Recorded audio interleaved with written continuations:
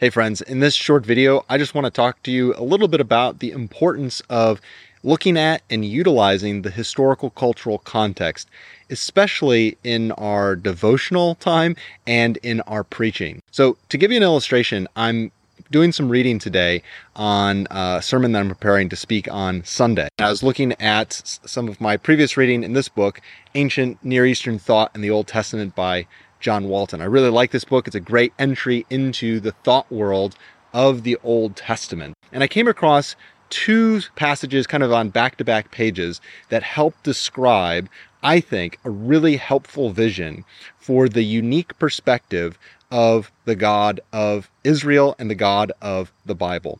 So, for instance, here on page 69, John Walton says this about divine attributes. He's speaking about divine attributes, and he describes the attribute of goodness. And he says this, quote, "It is very rare for the gods of the ancient Near East to be described as good, though the hope is commonly expressed that the god will do good to the worshiper, that is, act favorably or for their benefit.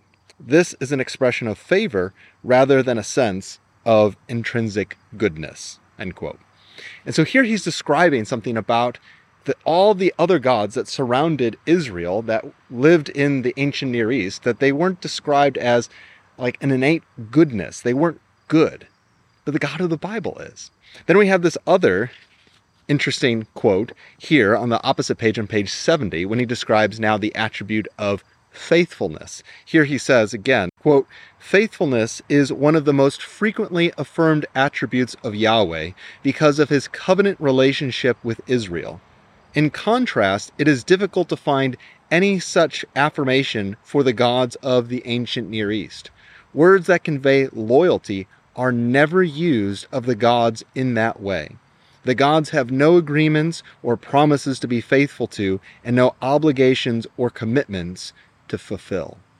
Now, a couple of things here that I want to note. The first one is, if we're not looking at the comparative literature, the comparative culture, the historical cultural context of the Old Testament, we may be at risk for seeing the God of the Bible in an isolated way, to not see how unique and beautiful and special that he is. Because in these two divine attributes, in comparison with the other gods, Yahweh, the one true God of Israel, the one true God of the Bible and of Christians, he is unique.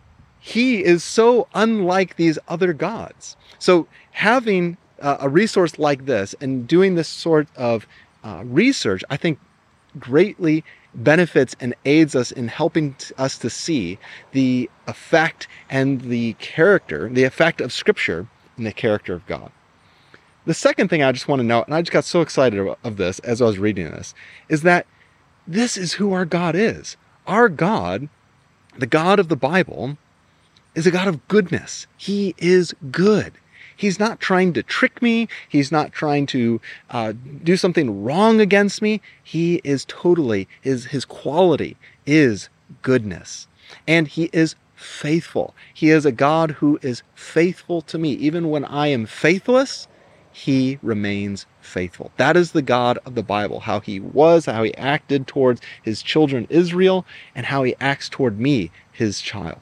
That is who our God is. And that's something, just thinking back, like thinking of speaking and preaching on Sunday, like that's something that will preach, and that will benefit my own heart, my own relationship with the Lord, and can benefit others as well. So my encouragement to you, look at something like a resource like this, look at the historical cultural context of the Bible so that we can hear God's voice and how he speaks to his people and how he speaks to us, and that we may share that with others. I hope this is a blessing. Thanks for joining me on this kind of lo-fi episode, but I hope that blesses you and encourages you, and I'll see you next time.